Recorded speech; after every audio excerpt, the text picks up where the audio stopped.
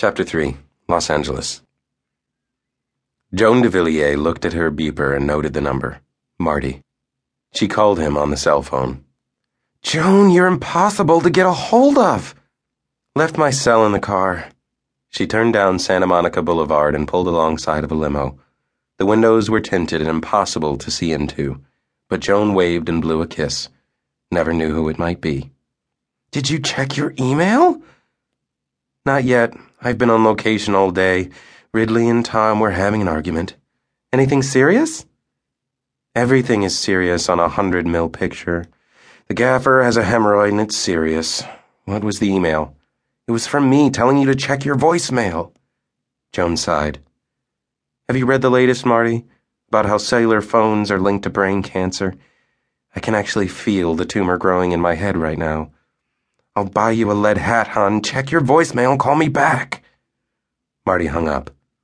Joan punched the gas on the Jag to blow through a yellow light, then hit the speed dial for her voicemail. She rested the phone in the caddy to play it on the speaker. You have 6 calls. Beep.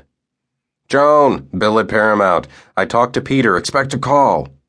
Beep. This is Marty. Has Peter from Paramount called yet? Beep.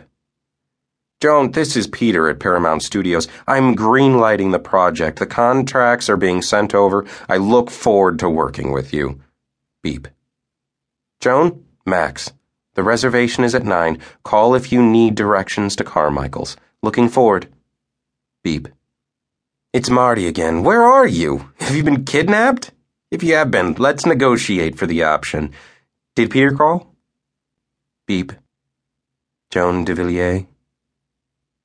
Joan squinted at the phone. She didn't recognize the voice. I've scheduled your tattoo removal for tonight at your place. Tattoo removal? Who was this? Expect it to be very painful. See you later. You have no more messages. A horn blared and Joan swerved out of incoming traffic.